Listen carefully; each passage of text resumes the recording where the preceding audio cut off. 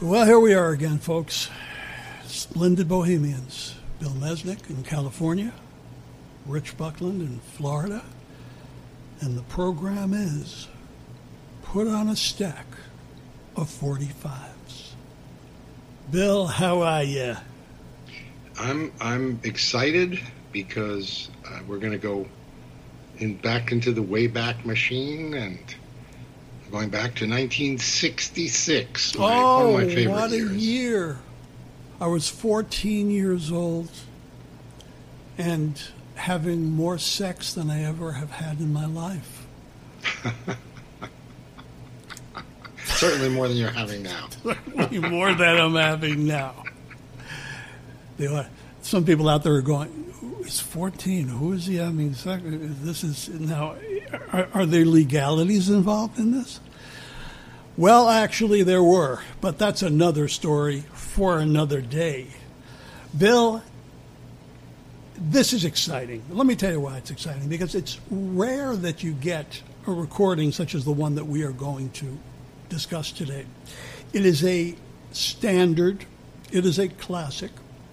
It doesn't really fit into the stylings of the day. It's not Beatlesque in any way. It's not British Invasion. It's not hard rock. It's not Zeppelin. It's past the doo-wop era, but yet it has this component of being so tender, so sweet, so memorable, and with a vocal performance by not one of the great vocalists of all time, but a gentleman who was evidently born to sing this one song. It's rare, and it's rare that the writer is a writer of such eloquence that he has composed a variety of tunes that you are familiar with. So right, as you pointed out to me, this story for you is more about the writer, and indeed we will get into that and his output. But the song is Then You Can Tell Me Goodbye by the Casinos, released in December of 1966. It made it to number 6 on the Billboard Top 100, as you said, in a time that was not conducive to this particular... I actually went back, because you talk about having sex. The memory, why I chose this song, and it's indelibly kind of glued into my memory, is because I was in junior high school.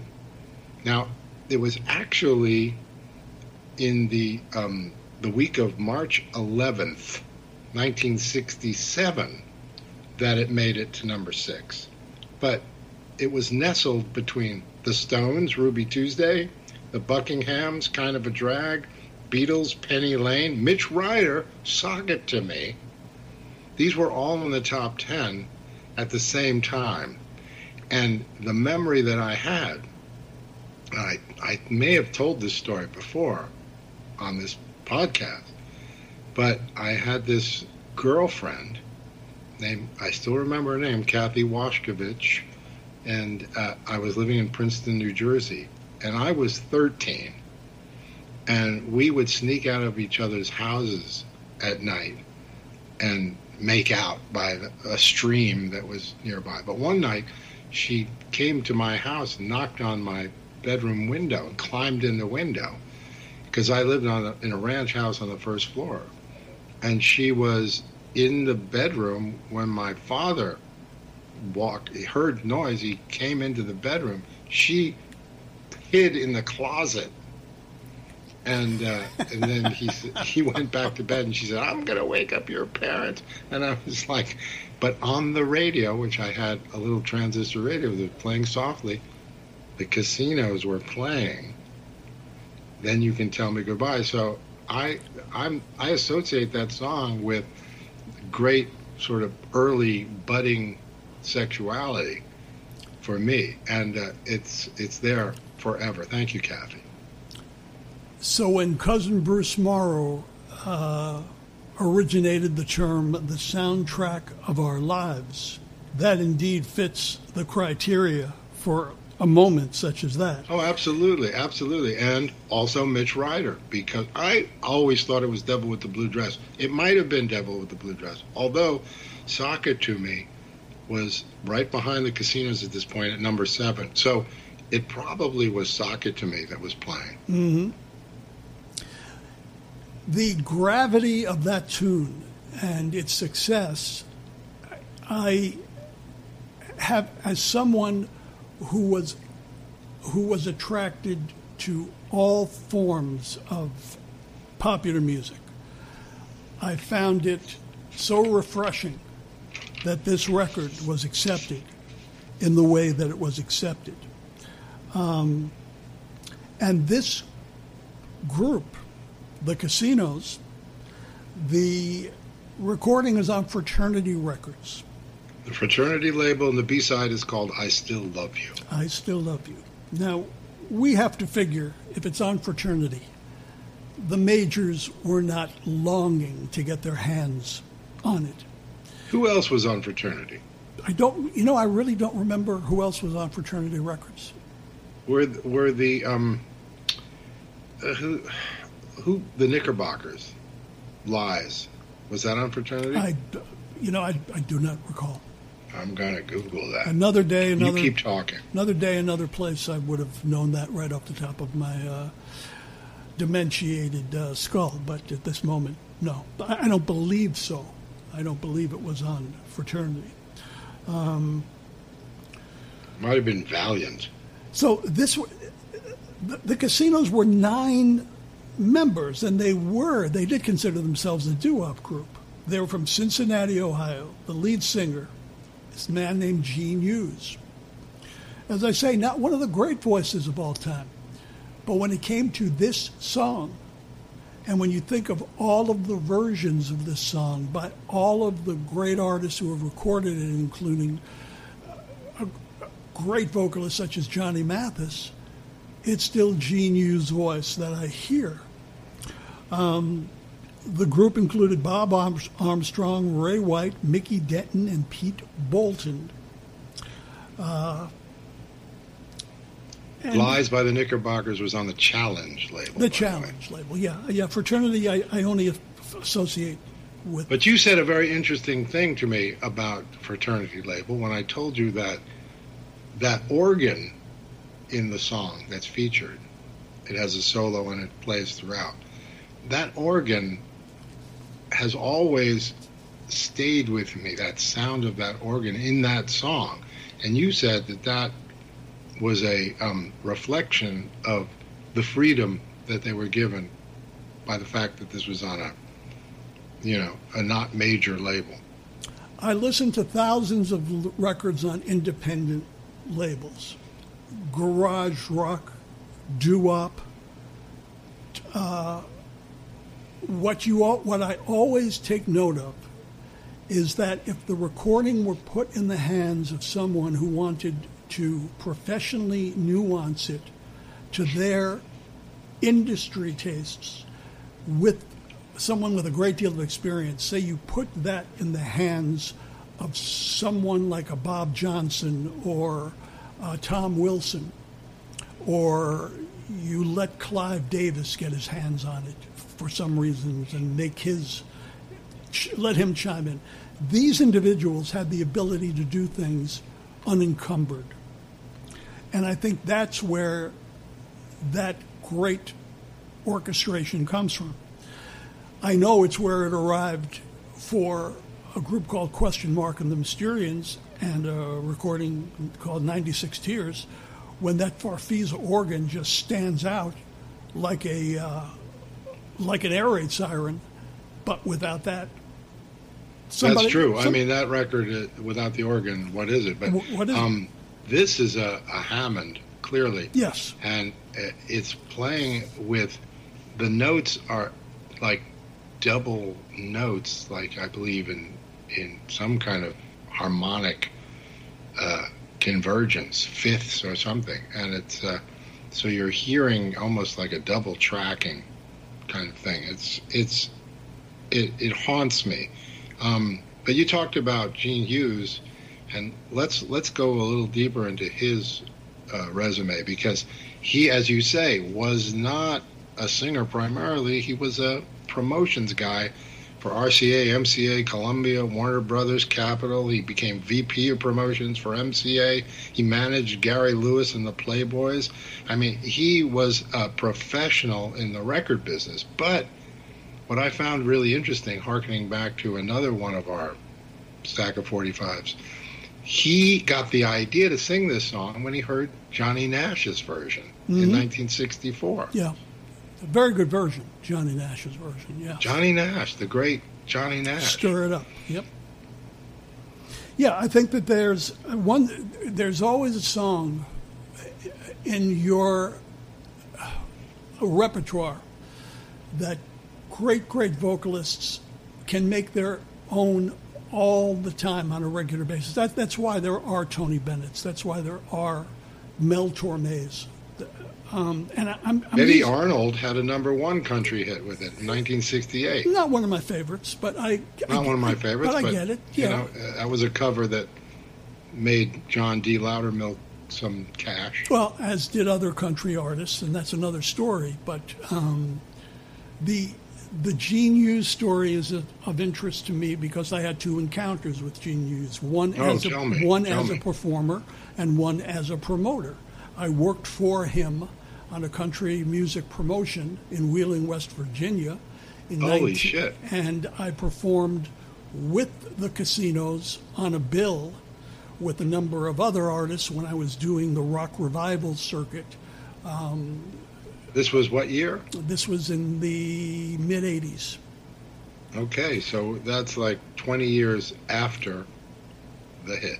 And Gene also performed it solo on a PBS special where they put together, they've had a number of these specials where they bring back all these doo-wop groups, oldies groups, et cetera, et cetera. Yeah, I think his wife said that he performed throughout his career as a promotions guy. Yeah, I mean, on the side. On the side, but he had this. He understood that the bread and butter for him was going to be in the promotional end of the business. What was he like?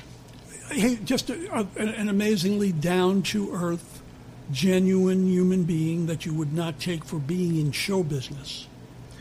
And that's what I hear when I hear the record.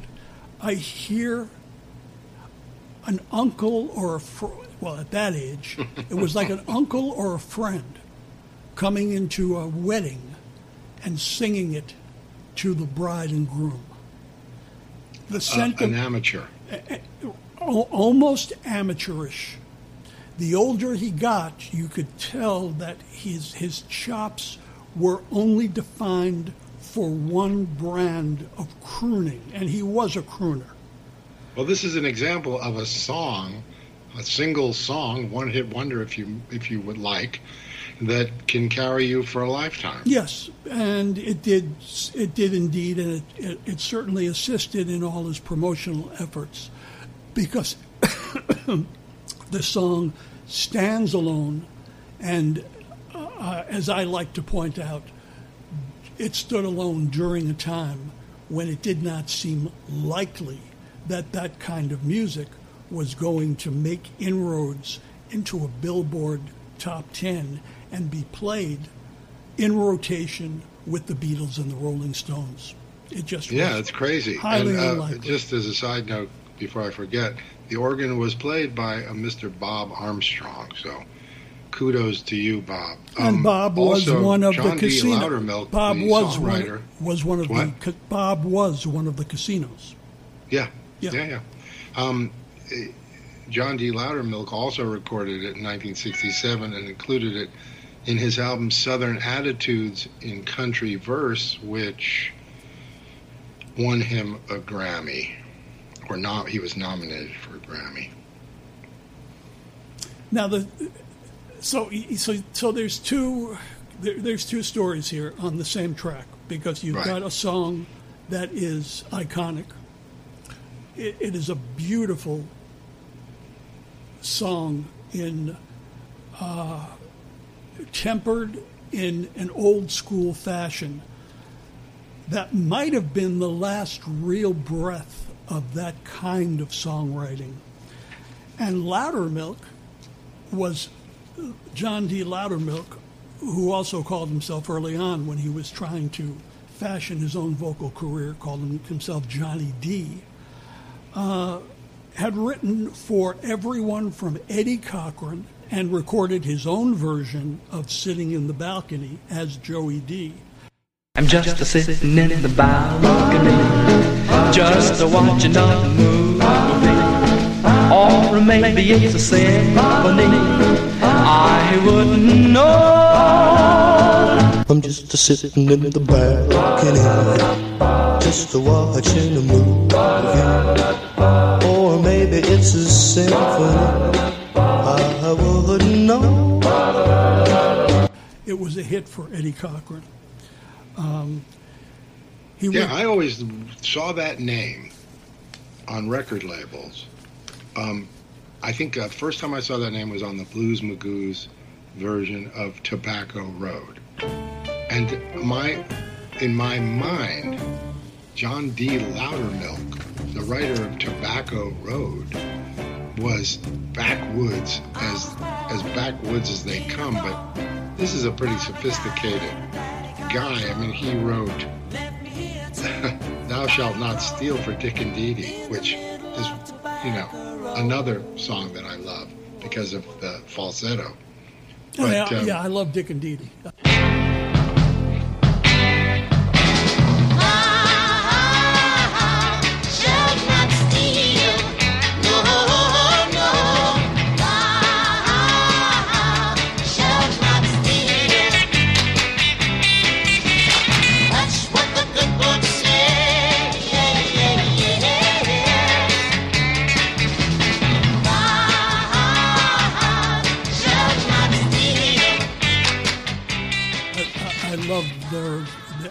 Their cover of the Stones' Blue Turns to Gray. I love that. They were great. Yeah. They were great. She's still around, too. She's with the new Dick.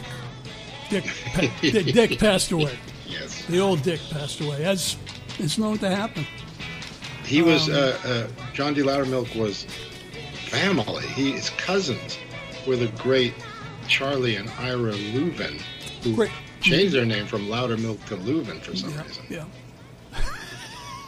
And it wasn't because of Ellis Island. That much. Yeah, no. I mean, but they were just fundamental harmony bluegrass singers and great records.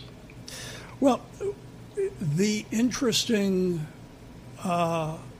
It's interesting in that my introduction to Loudermilk was through an artist named George Hamilton IV. A country artist. Right out of the box, he writes an iconic country song called Abilene in 1963, which becomes a major hit record. George Hamilton IV was not related to George Hamilton, the actor, was he? No. Okay, I didn't think so. No, but that's often suggested, that the two of them were brothers or something. I don't think there were... Boy, if there's more than one, the original George Hamilton. Quite a different, world of fame. He writes Angela Jones for a very young David Bowie, who I believe at that time was going under two different names. Well, I find that fascinating. The career of a professional songwriter, where you've had some experience in that realm. How do the songs get shopped around? Well, it all depends upon the ambition that you have in wanting to get these songs heard. In the old days, you went door to door. You literally went door to door. You went to the Brill Building. You knocked on every door. And you got anybody who would listen to that particular recording. You shop it around through demos, through labels, through producers, through friends of friends, friends of friends of friends. And it's interesting how many magnificent pieces of work there are that have fallen through the cracks. It has to be. Not everything you hear is because. But at some point, I would imagine you have somebody representing you that goes to these various managers and so forth and says, "I got a song for your guy," you know. And, oh, it happens that way, sure. I mean, it happens that way, you know. Because it's such a diverse, CV in terms of all the different types of songs and different types of artists. We haven't gotten to Indian Reservation yet. I think that's an interesting story that I'm going to throw to you. Yeah, but before we go there, you have to go back to Talk Back Trembling Lips.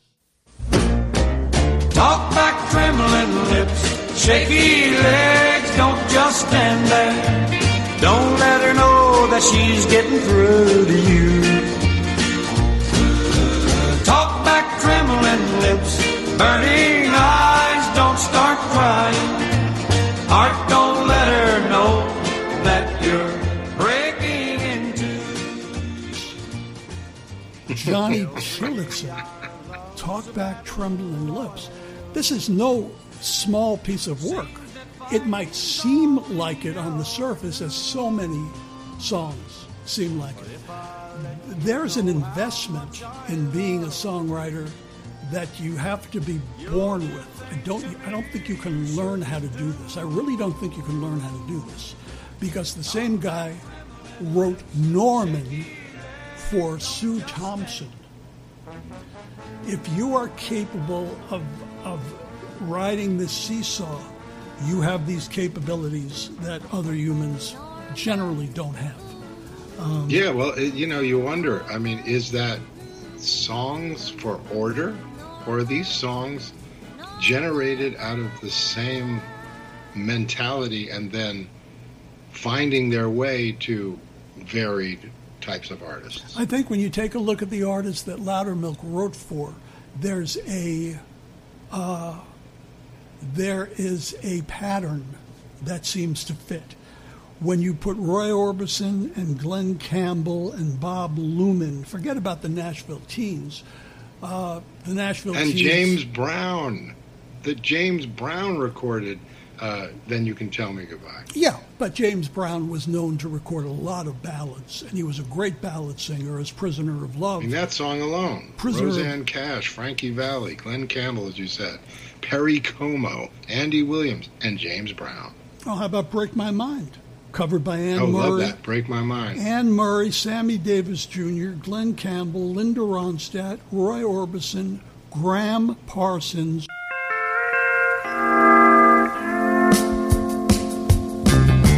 Baby, oh baby, tell the man at the ticket stand that you change your mind. Go and run outside and tell the man to keep his meter flying. 'Cause if you say goodbye to me, you know it's gonna break my mind. Break my mind, break my mind. Lord, I just can't stand to hear them big jet engines whine. Break my mind, break my mind, oh Lord. 'Cause if you leave, you're gonna leave a babbling fool behind. Reckless Eric, Jerry Lee, Vern Gosdin, the Box Tops, and Crystal Gale, to name only a few. The guy writes Big Daddy, which Jerry Reed and Chet Atkins and Boots Randolph recorded. There's a country criteria that's hovering over all of this. Can you imagine those royalty checks? That's good mailbox money. Well, he was able to, especially during the days when you could actually make deals that would earn you some real cash based on record sales. If you could live the rest of your life on one song if you were lucky. Yeah, that's what I'm saying. I mean, all those songs, all those artists. Wow, it's awe-inspiring. So you mentioned Indian Reservation, which seems to break the tradition of all the other songs we're talking about, because we're familiar with this song as recorded and performed only by one group, Paul Revere and the Raiders. They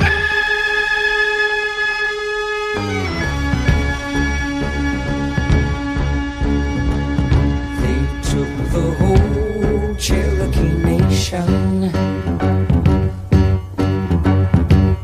put us on this reservation, took away our ways of life. Right. But John was prone to telling tall tales, and he had some pretty incredible stories to tell as to how this song came about. It's a fabricated story. He said his car was snowed in a blizzard, and he was taken in by Cherokee Indians. Yes. And he was He said this on some radio station apparently, and had to walk it back a little bit. Well, because it didn't do justice to the notion and empowerment that he was attempting to impart. He spun the tale that the Cherokees, that a particular Cherokee, Bloody Beartooth, asked him to write a song about his people's plight and the Trail of Tears. Wow. And he even stated that he was awarded the first medal of the Cherokee Nation, not for writing the song, but for his blood. And Yeah, that he had some hereditary connections, yeah. Now, had this been true, he would have been a citizen of the Cherokee Nation. And, of course, he was not. So, yeah, he had to walk it back. But You really couldn't get away with that now. I mean, no, now it this would was be... a while ago. Yes, yeah. I mean, now you can't even have a baseball team with an emblem that suggests an insult to American Indians. So it's just in bad taste. So, But that was a #1 hit for Paul Revere and the Raiders in 1971. yeah, and they needed a hit at that particular moment because going into the 70s, they were having a little bit of trouble. A guy named Don Fardon also had a hit with it, #20 in 1968. Don Fadden? Don Fardon? I heard the Don Fadden version, and it doesn't, there's only one version of that song. It's Paul Revere and the Raiders. It's the production, it's the Mark Lindsay vocal. Mark Lindsay, baby. And, of course, it's got nothing to do with Paul Revere and the Raiders because there's not one member of that band playing on that record. That's Wrecking Crew stuff. You could hear, I mean, it's a symphonic motion picture soundtrack piece, and it does its job, and it does its job very, very well. As did Mr. Loudermilk. Very dramatic. Very dramatic. So we're able to in this episode identify two things that don't come around all the time. One is a vocalist born to sing a particular song. The only other record that the Casinos had was a track called "It's All Over," and that only made it to number 65. And that was the end. He died. That was the an end. untimely death in a car accident at the age of 67. Yeah. I think it was they say it's the results of a car accident, but you hear that frequently. Somebody had been in a car accident and they'd never recovered from their injuries. And it makes you think, boy, 67. You can't survive a car accident at 67. We don't know the details. I tried to look up as much as I could, but I couldn't find the details of that accident. But well, let's hear his voice. Let's hear the voice Once more. of Mr. Gene Hughes and the Casinos. Then you can tell me goodbye.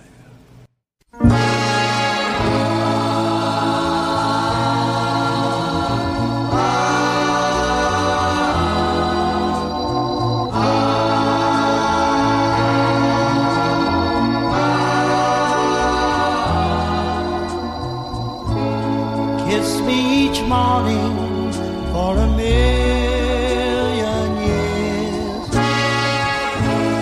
Hold me each evening at your side. Tell me you'll love me for a million years. Then if it don't work out, then if it don't work out, then you can tell me goodbye. Sweeten my coffee with a morning kiss. Soften my dreams with your sigh. Tell me you love me for a million years. Then if it don't work out, then if it don't work out, then you can tell me goodbye.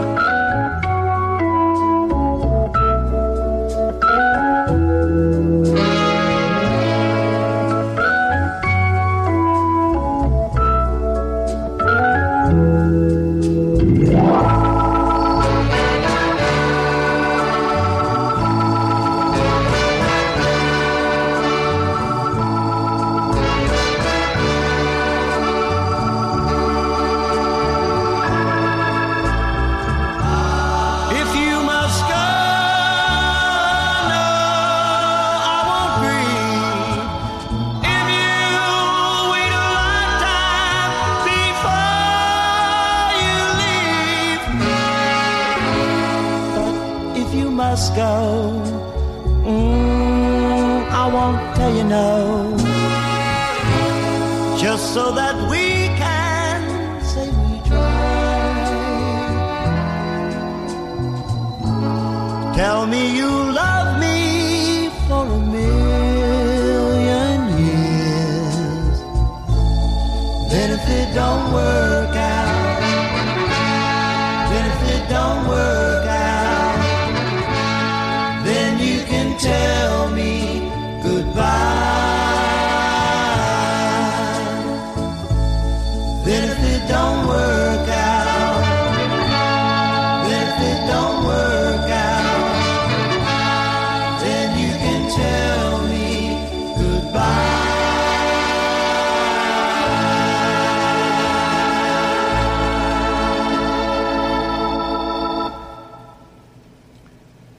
Does that take you back, my friend? Does it take you back? Kathy, where are you? Huh? Where are you, me girl? What? When's the last time you spoke to Kathy? I've never spoken to Kathy. That was it, huh? Yeah. That was 55 years. Teenage, love them and leave them. Yep. It's probably best that we don't, because I have this idealized picture in my mind. See, that's the thing. That's the thing. Have you... I don't know if you have had the experience of having gone out with someone as a teenager and then had a relationship again as an adult. No, and never have. See what time is. It's a fascinating, wondrous, for me, a wondrous thing. Adulthood, when it's actually conducted, can be a beautiful and stirring thing as age imparts experience. And I'm talking about the experience that allows for new emotions, new conduct. But we listen to a song like this and it stands still. That's the beauty of these recordings. They stand still. Time stands still. They never lose that. They never lose their essence. They never lose their intent. They never lose the dreamlike quality that allowed us to be drawn in to begin with. People will disappoint us constantly. We'll get older. will have to suffer the indignities that age will provide, but the songs remain perfect. Songs won't betray you. They will never, ever betray you. If anything, it's like a great movie. You will keep seeing and hearing more and more and more and learn more and more. And then you can tell me goodbye. By the Casinos with Gene Hughes vocal is one of those records that you can hear, especially as audio quality has gotten better. In some cases, I don't think it's a great thing. I don't think that digitizing provides more clarity in many cases. I would prefer to listen to this on my original 45 RPM. But I did find it on a CD where it was glorified. You could hear every instrument, and you could hear every nuance of what this production was trying to do. And it's one of the most successful, and which is why it was able to compete with the Rolling Stones and the Beatles. And it did. It competed in a marketplace in the United States with the Rolling Stones and the Beatles.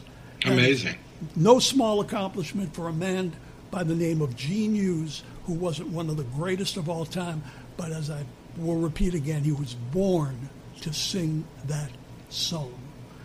Remember to listen to Captain Billy, because Captain Billy's got a cool episode coming up. He digs into his 8-track collection, and this week he's going to give us, and boy, he's committing a piece of blasphemy here, but he's going to tell you why he thinks Tracy Nelson is greater than Janis Joplin. Oh, that one. Okay. And he's using Mother Earth, the great band Mother Earth, and the album "Living with the Animals." And you're going to hear Mez. This is personal taste. I acknowledge that most people don't even know who Tracy Nelson is. Let me tell you, Bill, in your way, you are a musical and creative insurrectionist. Eesh. Okay? I don't like to make waves. And yet, you have given your life to a business where if you don't make waves, you get Bupkis. Bupkis, yes. I'm the Bupkis Kid. The Bupkis Kid. That's the name of our new movie. Be looking out for that one as well. And be looking out for another episode of Stack of 45s. We're going to have a very, very interesting conversation about Pacific Gas and Electric. And Are you ready? The late, great Glenn Schwartz, who performed with the James Gang and went on to a very interesting cult life. And we're going to be talking about the great Jerry Lee Lewis, and we are going to be having, for your fun, pleasure, and edification, another episode of And the Splendid Boho Goes To. So just be on the lookout. Keep dialed in. And we're working hard for you people. We're working hard for you. Turn on, tune in, and drop in. Drop in. Right? We don't want anybody dropping out, baby. We want this to be one big family. I've got all my brothers and me, and my sisters and me, and my cousins. I'm going to shut up. I love you, Mez. Love you, too. Stack of 45.